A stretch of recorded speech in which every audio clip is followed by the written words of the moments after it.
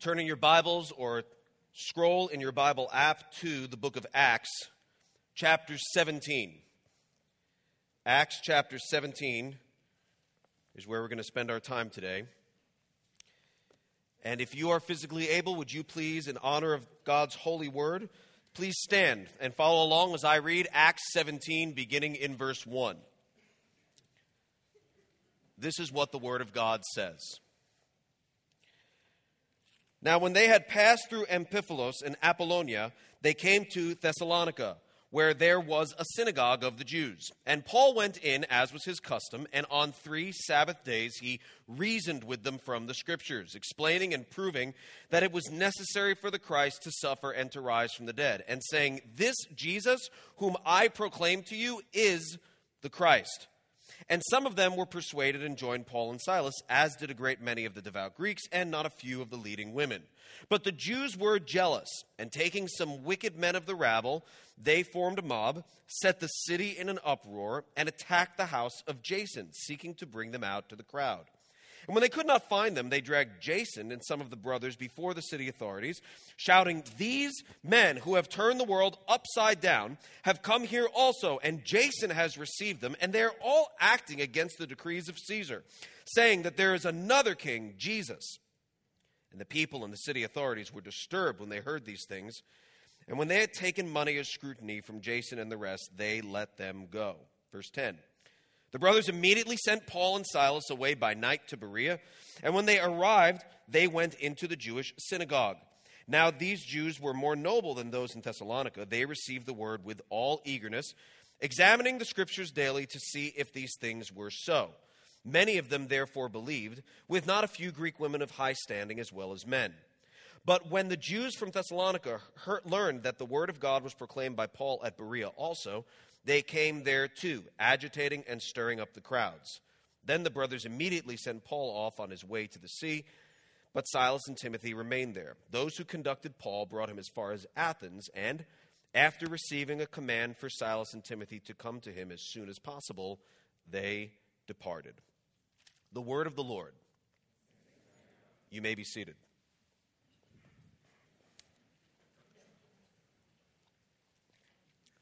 Last week, we spent our time in the preceding chapter, Acts 16, and looked at how the gospel changes lives. Not just one type of life either. Not just one person or type of person or people who come out of a specific background only, but how the message of the gospel is able to change any life, any heart, any mind, and any soul that encounters it.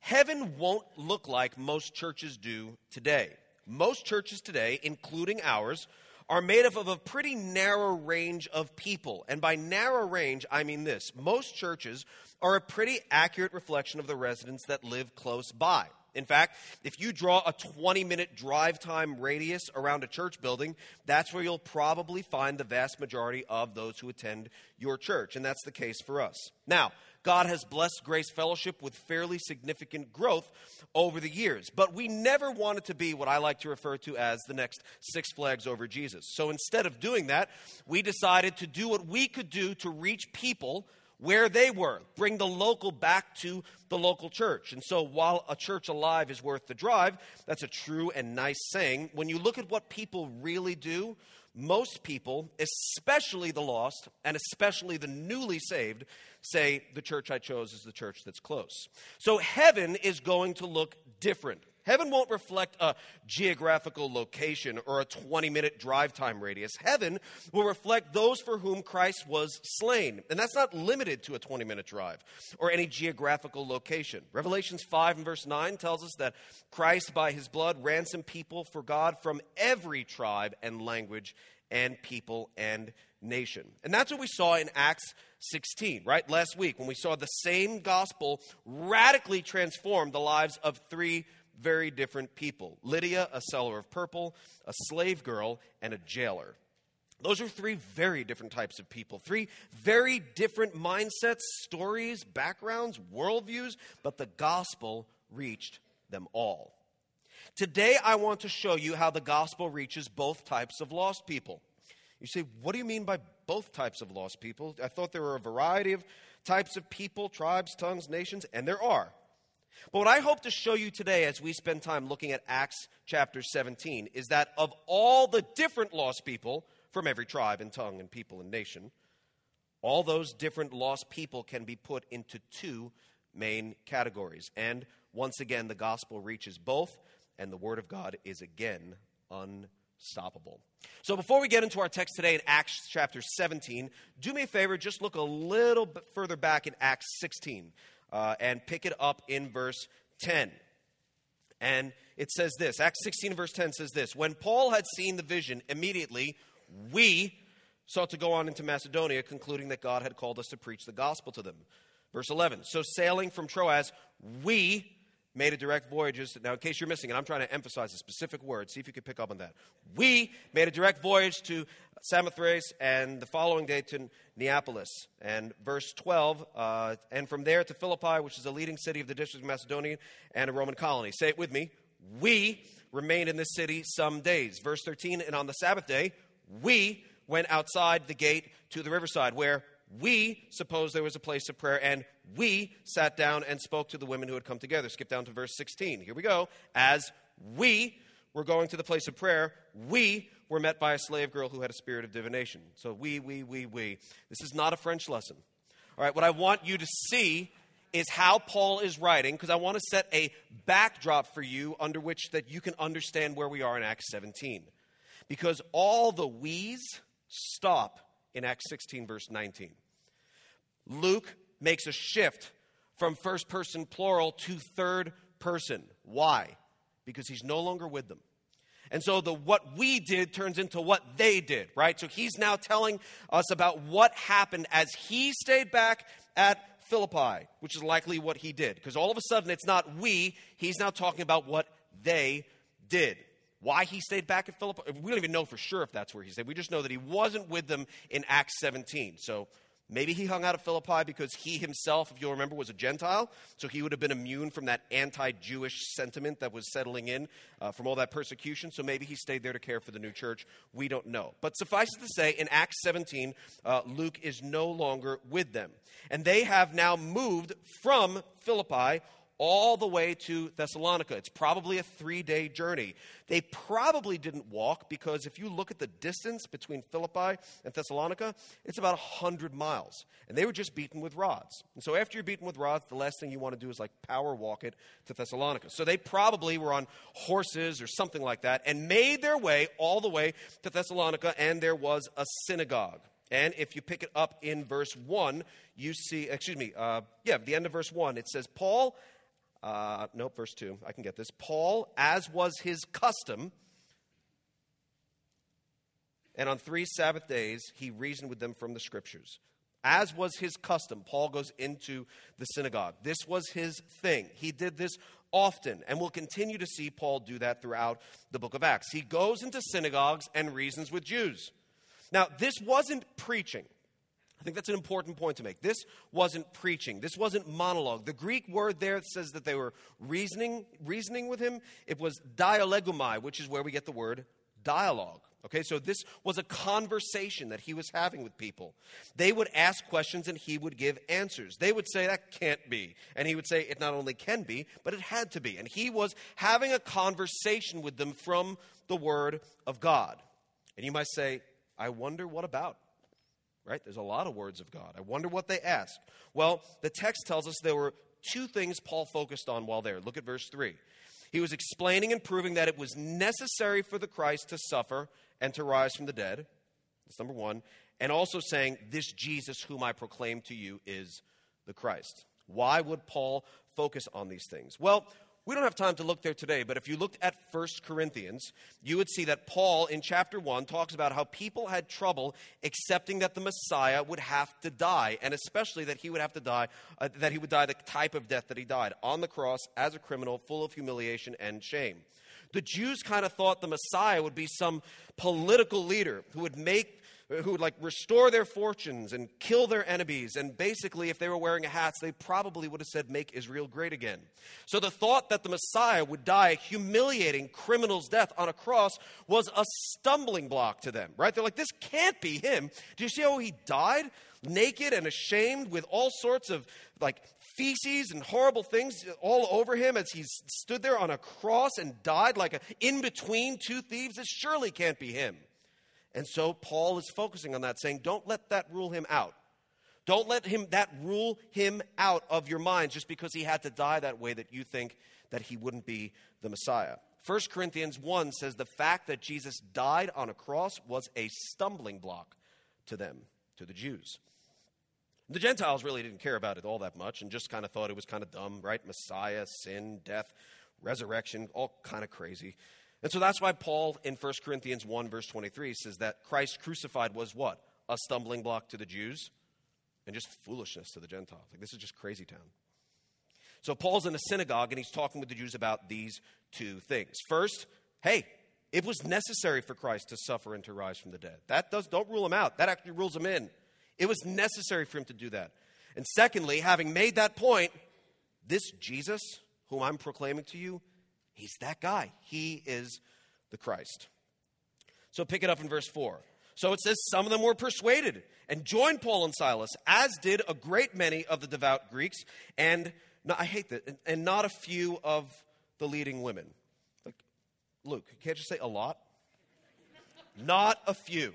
It trips me up every time. Anyway, moving on. Verse 5, but the Jews were jealous, and taking some wicked men of the rabble, they formed a mob, set the city in an uproar, and attacked the house of Jason. And so, not unlike today, people were upset.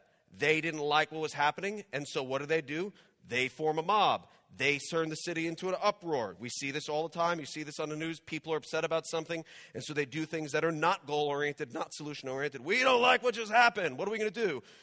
We're going to burn stuff. Okay. Is that going to change what's happened? No. Why are you going to do it? Let's burn stuff anyway. All right, that's cool if you want to do that. So they get this mob of people, and if you'll notice, it's not just the Jews that are upset. They also what? They also reached out to wicked people. Verse 5, taking some wicked men of the rabble. So right now they're like, we don't care. We don't care. You're wicked? That's fine. It's all right. Let's just go. Let's go. Just join us. Let's do something about this. Let's form a mob, and let's set the city in an uproar.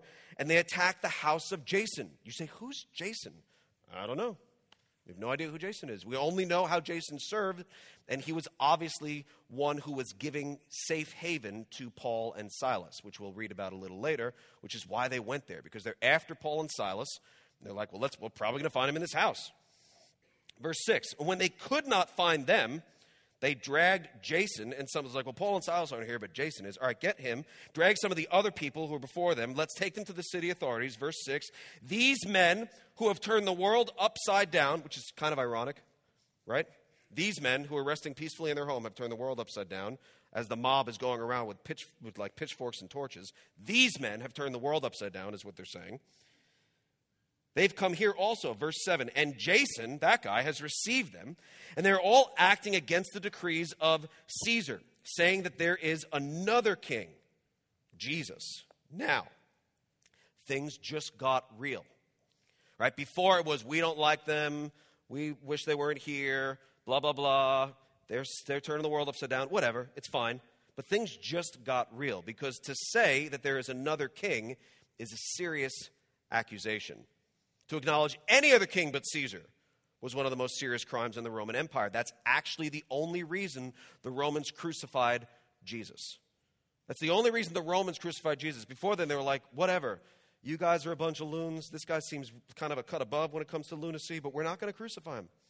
He didn't do anything. We're like, well, he claims to be a king. And that gets the attention of Pontius Pilate. We won't go there today, but John 19 and verse 12, it says, Pilate sought to release him, but the Jews cried out, if you release this man, you are not Caesar's friend. Everyone who makes himself a king opposes Caesar. And Pilate's like, checkmate, you win. Now all of a sudden he cares, and that's why Jesus dies. So what they're being accused of is a serious thing. This just got very real for Jason because he's being accused of harboring a criminal. Verse 8 says the people and the authorities were disturbed when they heard these things. But verse 9 reminds us of the old adage, and that is money talks. Why? Because when they had taken money as security from Jason and the rest, they let them go. They're really turning the world upside down. We hate what they're doing. They have money. All right, everything's negotiable. Like, we can work this out. You have a lot of money. So this was probably some sort of pledge or some sort of bail, right? That they would have said, well, let them go if you promise to not do this and you pay us this amount of money. So they pay money and they let them go. Pick it up in verse 10. The brothers immediately send Paul and Silas away by night, right? And they're like, you can't keep preaching here. Let me tell you what just happened to Jason. It's not going to be cool. If you preach here, they're going to come after him. We're going to send you away. So send them away by night. And they go off to Berea. What's the first thing they do at the end of verse 10? They go into a Jewish synagogue, right? That's Paul's thing. Verse 11 says, these Jews were more noble than those in Thessalonica. They received the word with all eagerness, examining the scriptures daily to see if these things were so. What makes them more noble? Well, the lack of pitchforks, right? The lack of anger, that's something. But what makes them more noble is that they're actually seeking. Right? Paul finds them still lost, but seeking. They receive the word with eagerness. That's the Greek word prothumia, which is like a forwardness of mind. They're leaning in. They're carefully listening. They want to know if this is really true. This is a big deal to them. So they're searching the scriptures. How often? Verse 11? Daily. This is really on their minds and hearts. And God sends Paul and Silas at just the right time to help them understand the word is true and right. So, verse 12, many of them therefore believed, here we go again, with not a few, Greek women of high standing as well as men. But then the Jews from Thessalonica learned that the word of God was proclaimed by Paul at Berea also, so they took the mob there, they agitated and stirred up the crowds. The brothers immediately send Paul off, and off he goes to Athens. So that's basically what happens in a nutshell in the text that we're looking at today. Earlier, I proposed that although the kingdom of heaven will be made of people from every tribe and tongue and nation, they'll all come out of two categories of lostness, if you will. And those are the two categories we see here. Some people are actively seeking, and some people are not. Some people are actively seeking. This is on their heart. It's on their mind. There's an emptiness. There's a void. There's something that they lack, and they want to know where they can get that hope and help. They're looking. They might be looking for the scriptures. They might be exploring religion. They're seeking. And then there's other people who are just stubborn, opposed, indifferent, uninterested. But what I want you to see here is that both the Thessalonians and the Bereans were reached by the same means, God's word. You can be sure you have everything you need to reach the stubborn and the seeking with the word of God, because the word of God is unstoppable. Acts 17, verse 2, Paul, reasoned with them from the scriptures. Verse 4, some of them were persuaded and joined Paul and Silas. Skip down to verse 11, now we're in Berea. These Jews were more noble than those in Thessalonica. Why? They received the word with all eagerness, examining the scriptures daily to see if these things were so. Verse 12, many of them therefore believed. The stubborn Thessalonians and the seeking Bereans were both reached by the same means, God's word. Hebrews 4 and verse 12 and following says, for the word of God is living and active, sharper than any two-edged sword, piercing to the division of soul and of spirit, of joints and marrow, and discerning the thoughts and intentions of the heart. But verse 13 says this, and no creature is hidden from his sight. No creature is hidden from his sight, but all are naked and exposed to the eyes of him to whom we must give an account. No creature is hidden from the sight of God's word. No creature is hidden from the sight of God. And God's word can be used to reach anyone, whether they're seeking or whether they're not. What's the best way to remind yourself of this truth? The best way to remind yourself of the power of the Word of God is by experiencing it yourself regularly, by feeding on God's Word consistently. and you're like, this is a good opportunity for a bathroom break. It's the read the Bible thing. We hear this often.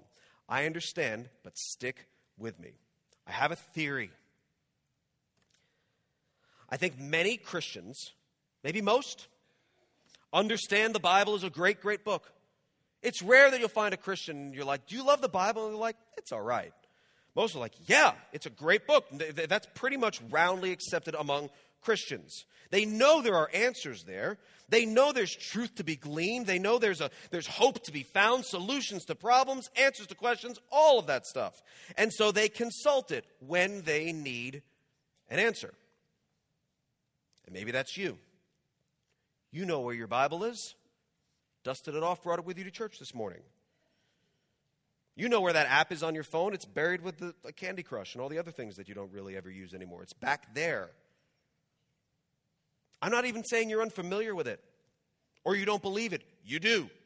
That's why you grab it when you need it. But that's just the thing. If you only grab it when you need it, you're living under the false notion that there are times when you don't need it. Right? If you only grab it and you're treating it more as this reference book, right? Right within the word reference is the word refer. So you only refer to it when I need to look up something. It's kind of like a glorified encyclopedia.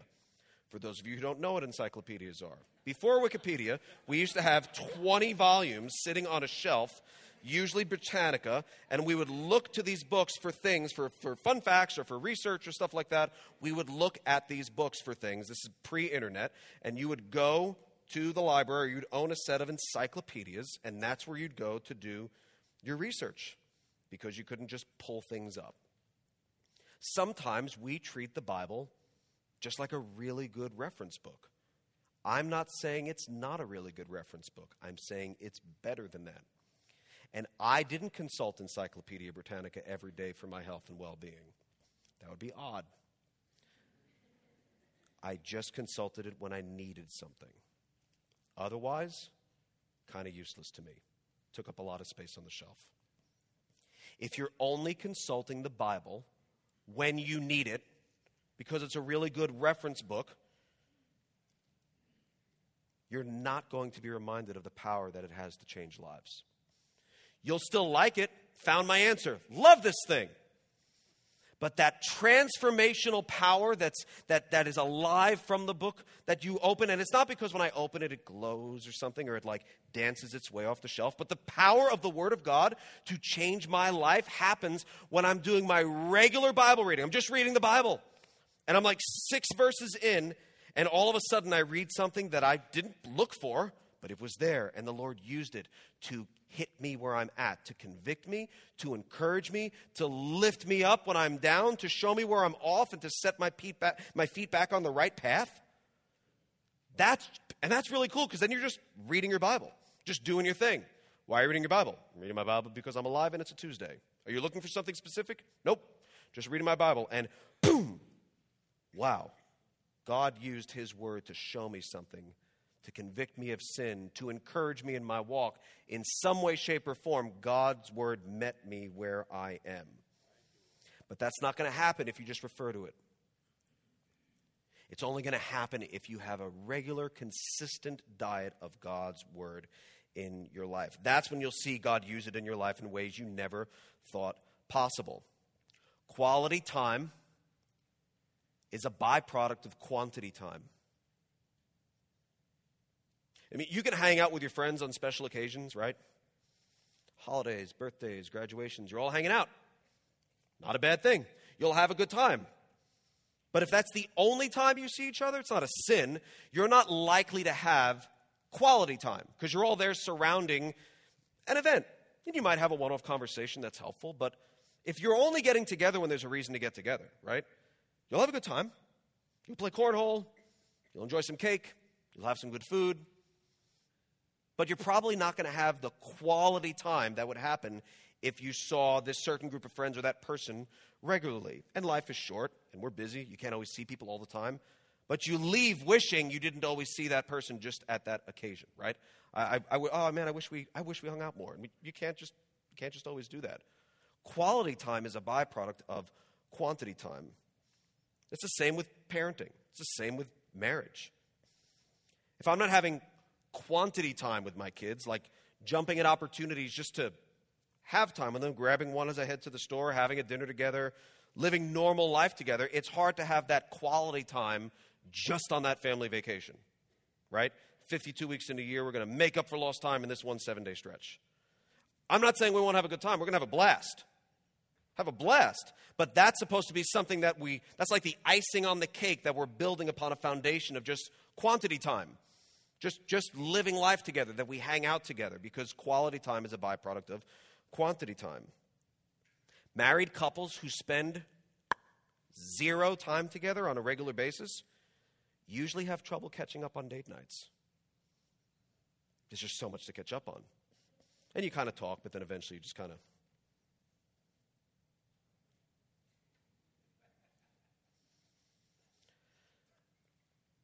Because quality time, that special date night, should be a byproduct of quantity time.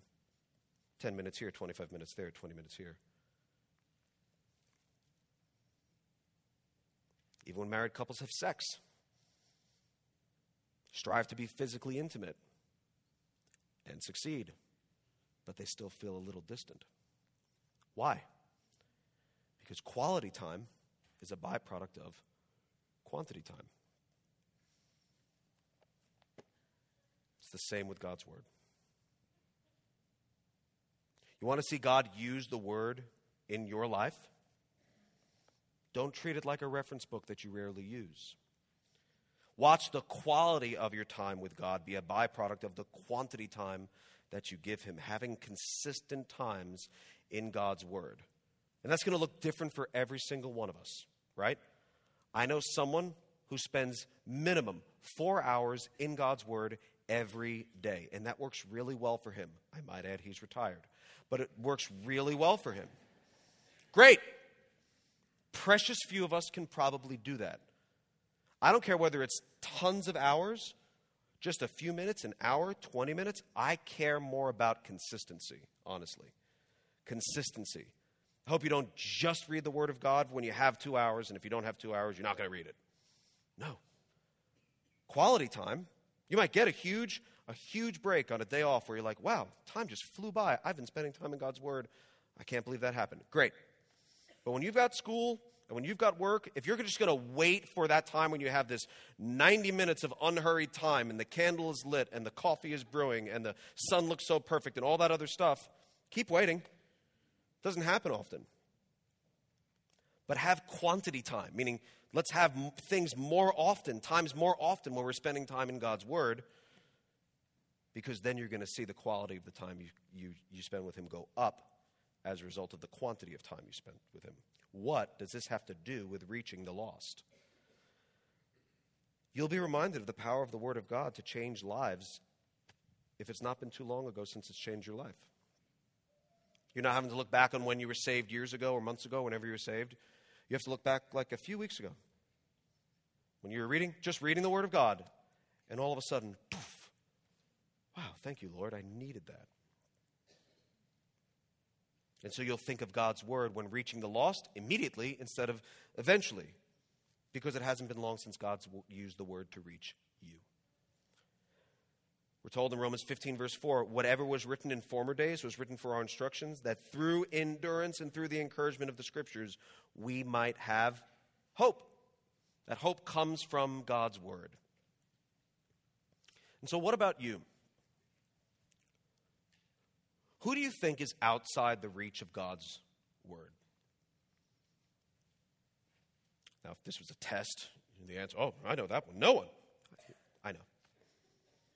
But really, who have you thought, yeah, that person is so lost, so far gone, so stubborn, so against God, so indifferent, so just, they don't even care, so unbelieving, so unconvinced, I could never reach their heart and mind.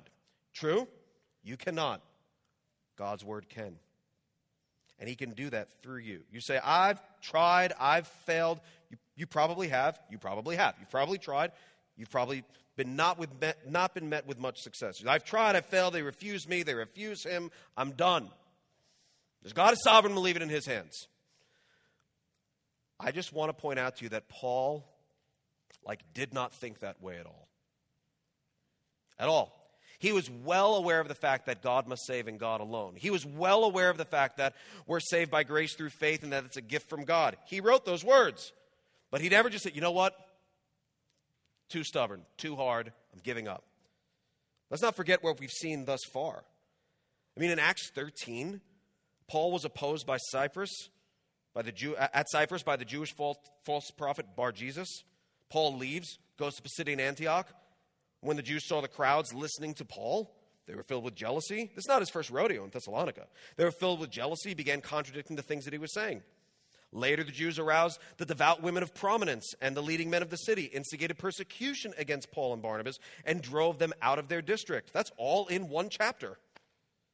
Then they move on to Iconium, where the Jews who disbelieved stirred up the minds of the Gentiles, Acts 14 and verse 2. They flee Iconium, and Paul and Barnabas went to Lystra, where Paul very nearly lost his life. It's not been an easy road for Paul. In spite of all of that, and his recent persecution at Philippi, where he was beaten by rods, Paul's still hanging out in synagogues, as was his custom. And on 3 Sabbath days, they were a week apart, he's committed to reason with them from the Scriptures. Sometimes we give up on the stubborn because we think they're just too closed. Too closed. What can I say? What can I do? Their heads are hard. Their skulls are thick.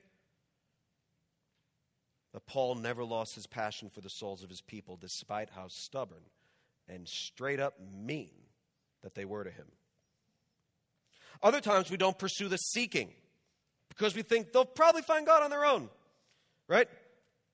I mean, they're from a Christian home. They grew up in church. They're the pastor's kids. They've never missed a youth camp. They've been in Sunday school since the moment they exited the womb. So they'll find them. Sure they will. But that's not what we see Paul do, right? Paul doesn't show up at Berea and they're like, hey, whoa, you guys are all searching the Scriptures. All right, well, I'm going to go. I got other things to do. You'll find them. See you later. That's not what he does. I mean, I'm sure they'll find him. They've got Scriptures, am I right?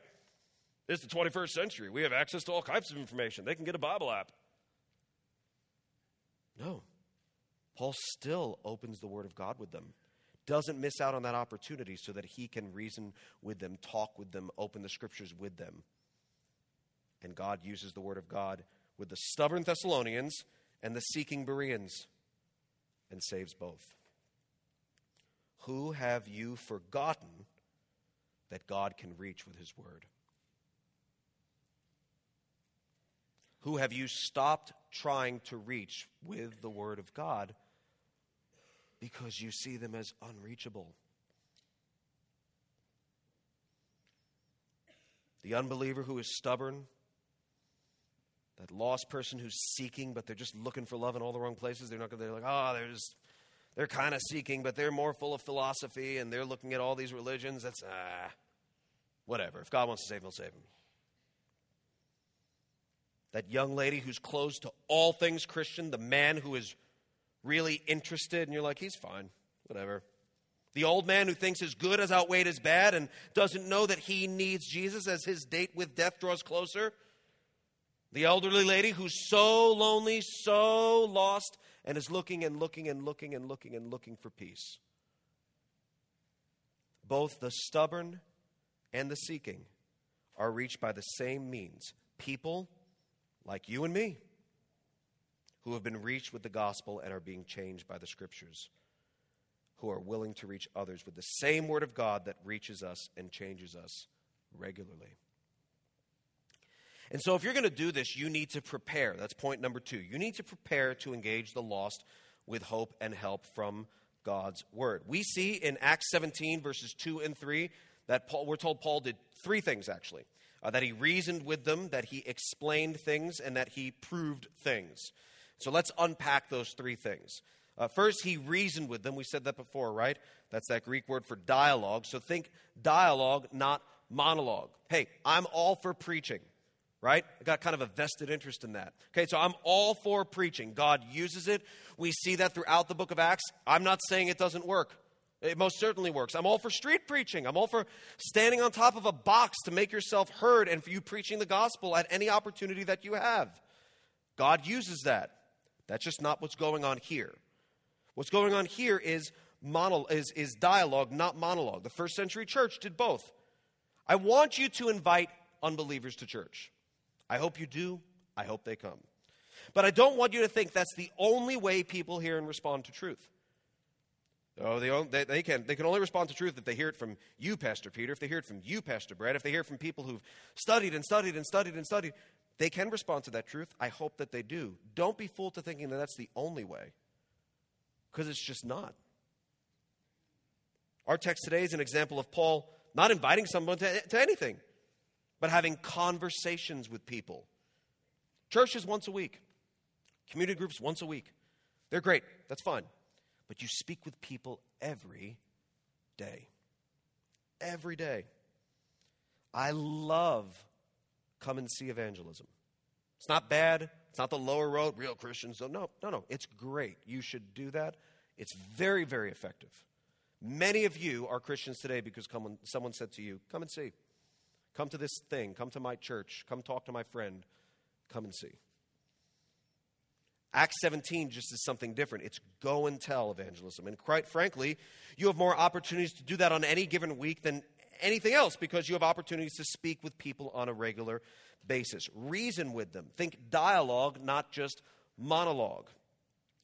And then there's two other things that he did. He explained things to them and he proved things to them. In parentheses in your outline, I put, think big reveal, not just fun facts. So when we want to explain things to people, we don't want to just drop fun facts about something that's our favorite little trivia thing or something that's really heavy on our hearts. We don't want to just do that. We want to get to Jesus.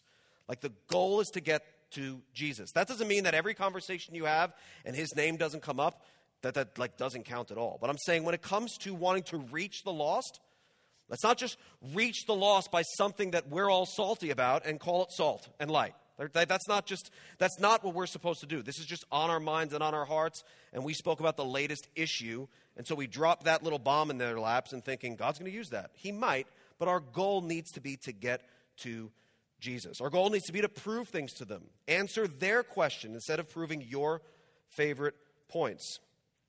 And so I want to say this, because I have to be aware of this myself. Beware of your soapbox. Beware of your soapbox. Most people have certain things they're passionate about. And that might not be a bad thing. In fact, if you're a Christian, I'll give you the benefit of the doubt and say it's probably a wonderful thing. I'll even tell you that I think the Lord laid that on your heart for a reason. But you need to be wary of letting the biggest thing on your heart being the most frequent thing that comes out of your mouth.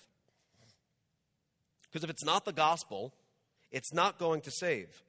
And most single-issue crusaders, right, people who have, if they're awake, they're talking about blank, you fill in the blank. Single-issue crusaders fail to point to Jesus. They fail to point to Jesus. They point to the issues for which they're on a crusade. They might be great issues, but they don't get to Jesus. They're just talking about the issue. I'm being salt and light. No, but not really. I feel like a lost person could have done exactly what you just did. But our goal is to get to Jesus. As you're probably aware, something that weighs on my heart a lot, I'm pretty passionate about the sanctity of human life. That God has created all people with his image, everywhere from the womb to the tomb and everywhere in between. But I'm particularly and especially passionate about it as it relates to the unborn. I hope you are too. But I don't preach the gospel of life from the moment of conception because that's not going to save anyone from hell. It will save babies, but let's not call it the gospel. I hope you understand what I'm saying. There's a difference. There's a difference between the issue that's most on my mind, that even weighs on my heart, that I use to reach people with the gospel, but I've got to get to Jesus and not just prove my point. It might not be bad to prove your point, but please understand, for example, for this issue, there's a whole secular pro-life movement, super active, very successful. So it's not uniquely Christian. Your issue, I'm sure you look at through a biblical worldview, but don't call that evangelism. And remember that our goal is to get to people with Jesus. Paul reasoned with people. He answered their questions, and you see it right there in the text in verse 3. He explained and he proved that it was necessary for the Christ to suffer, and to rise from the dead. He reasoned, he explained, and he proved, and it's like just a few words later, boom, Christ. Boom, Jesus. Boom, gospel. He's using those opportunities not just to talk about the thing that's most on his mind and heart, but to talk about the thing that should be on their mind and heart, and that is their need of a Savior. You probably have strong convictions about things that are worth thinking through and caring about. But listen to me. Listen. Don't let those good things be a stumbling block standing in the way of the great thing, which is the gospel. And that's what the lost really need to hear. And so while I'm debating someone on when life begins in the womb, which I have very strong feelings about, or while you're showing people why the earth is really thousands of years old instead of billions of years old, or why you educate your children the way you do, or what you really think of vaccines, or politics, or gun control, or whether you think they should build a wall, draw a line, or build a wall with a door, and you're talking about all of these things, you have to ask yourself, was that the best use of the opportunity that I just had to talk with a lost person? Our goal is to get to Jesus. If you think the best way to do that is by way of going to the U.S.-Mexico border first or sharing your latest meme about Greta, you might want to reconsider your approach.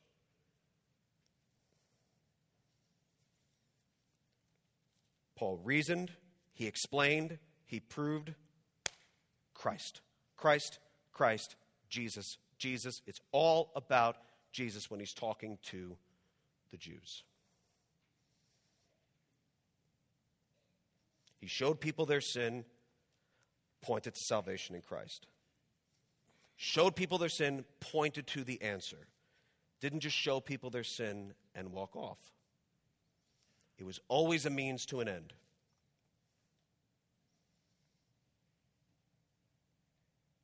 1 Peter 3, verses 15 and following says, "But in your hearts honor Christ, the Lord is holy, always being prepared to make a defense to anyone who asks you for a reason for the hope that is in you.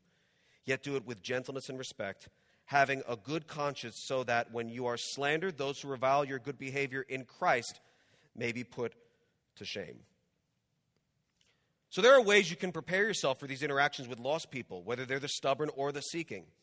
Brushing up on your apologetics is helpful, no doubt. When I notice the Lord seems to be causing me to cross paths with a certain type of people or a certain people group or people who are struggling in a certain area, I actively study the Word to see how I can best care for the people he's bringing me. It's like, okay, Lord, this is like my third interaction that I've had with blank in the last several weeks. Like, this is kind of a thing. I'm seeing a pattern. I'm going to dive deep. Hopefully you can show me how I can better care for, better reach people. But preparing your facts needs to be done against the backdrop of a heart that's consistently being impacted by the Word of God. And I've listed for you in your outline 4 things I think you should do in order to prepare to share God's Word with people who need it.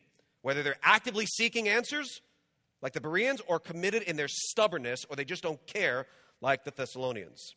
First thing I think you need to do is to confess sin and repent. Confess sin and repent. 1 Peter 2 and verse 1 says, "So put away all malice and all deceit and hypocrisy and envy and slander, and like newborn infants long for the pure spiritual milk, that by it you may grow up into salvation, if indeed you have tasted that the Lord is good." The first thing we need to do is come to the Word seeking to personally change and grow before we help others change and grow. Listen to me. I'm not saying we don't do anything until we're perfect.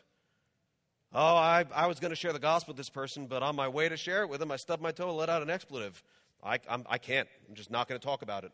I have sin. We'll never share the gospel with people if we're waiting till we're sinless. So that's not what I'm saying.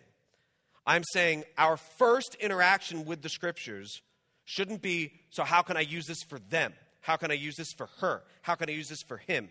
It could be, how can I glean truth for me that I need to grow? We see something similar. It's not in your outline, but in Matthew 7, talks about removing the log from your eye before you remove the speck from others. People read that all the time and think the moral of the story is you can't remove specks because you've got a log. It's not true. It's about order. First, remove the telephone pole from your eye, and then it says literally, and then you will be able to see clearly to remove the speck from someone else's. If you leave the telephone, I mean, picture it. It's a great illustration by our Savior. If you leave that telephone pole in and you go to try to take specks, you're going to be smacking people. You're going to hurt people. You'll hurt people if your goal is to remove specks before removing logs from your eye. And so there's an order. God says, first take care of you. Don't be perfect, but take care of you before me, and then let's go and take care of them. And so that's why I think the first thing you need to do is to come before the Lord and confess, Lord, I'm a sinner. I need help. I'm struggling. I want to be more like you. I want to be less like me. I don't want to do the things that I've done before. Help me. Help me. I long to be like the Jesus that I want to tell other people about. We look to God's word to change us first, and out of the overflow of a recently changed heart, our mouth speaks. Matthew 12 and verse 34. Because we've tasted that the Lord is good. Confess sin. Next, commit to diligence. 2 Timothy 2 and verse 15, Paul says, do your best to present yourself to God as one approved, a worker who has no need to be ashamed, rightly handling the word of truth. 2 Timothy 2:15, right there, the first three words. Do what? Do your best. What if I make a mistake? Oh, you will. You're supposed to do what? Your best. Do your best. Commit to diligence. What does that look like? For my retired friend, it looks like 4 hours a day. For you, it may not look like that if that's not the season of life you're in. But you're committing to diligence. I'm going to be as diligent as I can by making the Word of God a regular part of my life so that I can show myself as one who's approved. Not perfect, approved, as I try to rightly divide, literally in the Greek, cutting it straight is what it says. As I try to rightly divide the word of truth as I speak to other people. I'm going to confess sin. I'm going to commit to diligence. Then I'm going to carry out what I'm learning. James 1 and verse 22. But be doers of the word and not hearers only, deceiving yourselves. And if you read on in James chapter 1, he says the person who looks at the word and then does nothing about it, it's like the person who looks in a mirror and does nothing about it. The vast majority of us today, I think, looked in the mirror and did something about it. A couple of us didn't, but I'm not going to point. And so when we look in the mirror and we see and we kind of like, you know, especially as you get older, it's not like you're just looking in the mirror just because it's kind of your thing to do. You're looking in the mirror to like assess the damage that happened while you slept. And you look in the mirror and you realize, oh, the night was not kind to me. And then you do something to change. Otherwise, looking in the mirror and going, that's rough. All right, pray for the people who see me today, and you just leave. It's the same thing with the Word of God. We look at the Word of God so that we can do something with what we see. And so we confess sin, we commit to diligence, and then we do the things. We carry out what we've learned. Because that's what God's called us to do. We confess, we commit, we carry out, and then we coach someone else. 2 Timothy 2 and verse 2. What you've heard from me in the presence of many witnesses, entrust to faithful men who will be able to teach others also. I'm telling you, one of the best ways for you to become more familiar with the Word of God and reaching out to people is by reaching out to people. Beware of analysis paralysis. I don't know if I'm ready. I feel like I'm not ready. Bro, you're not. You're not. True. I don't know I don't know. I just can't. Girl, you're not ready. I get it. You don't know what's going to happen. You can't see the future. But we do our best. Do your best. And then engage. Entrust the things that you're learning to someone else. Why? Because God can work in their heart and they can entrust it to someone else.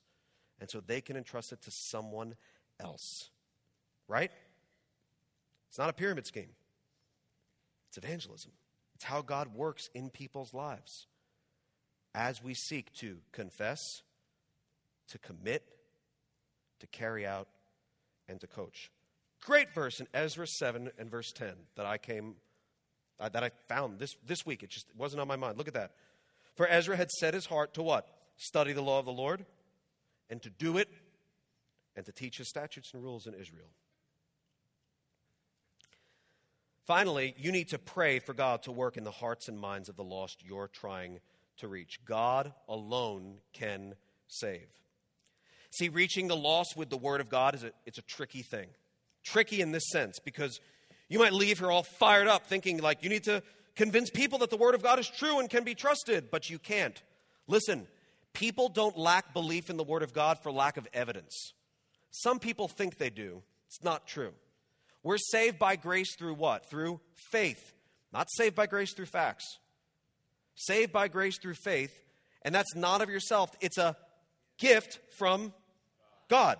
So without that gift of faith, I don't care how many facts you line up in front of people. If they don't have that gift of faith, they're not going to believe it. They're just going to ignore it. So don't stop trying. I'm just saying start trying and bathe yourselves in prayer. Ask the Lord to go before you. Ask the Lord to prepare people's hearts and minds, because if any growth takes place in their life, that's going to be because He's doing it. John 6:44 says, no one, not some people, but no one, not especially the really lost, the really secular, no one can come to me unless the Father who sent me draws him, and I will raise him up on the last day. So you're doing all of this, sharing God's word, sharing truth that you know from the Bible, all against the backdrop of knowing you can't control whether this person's going to believe or not.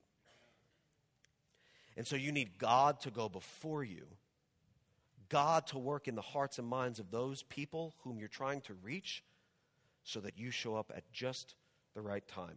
Whether they're stubborn like the Thessalonians or seeking like the Bereans, God arranges that perfectly, just like He did for you.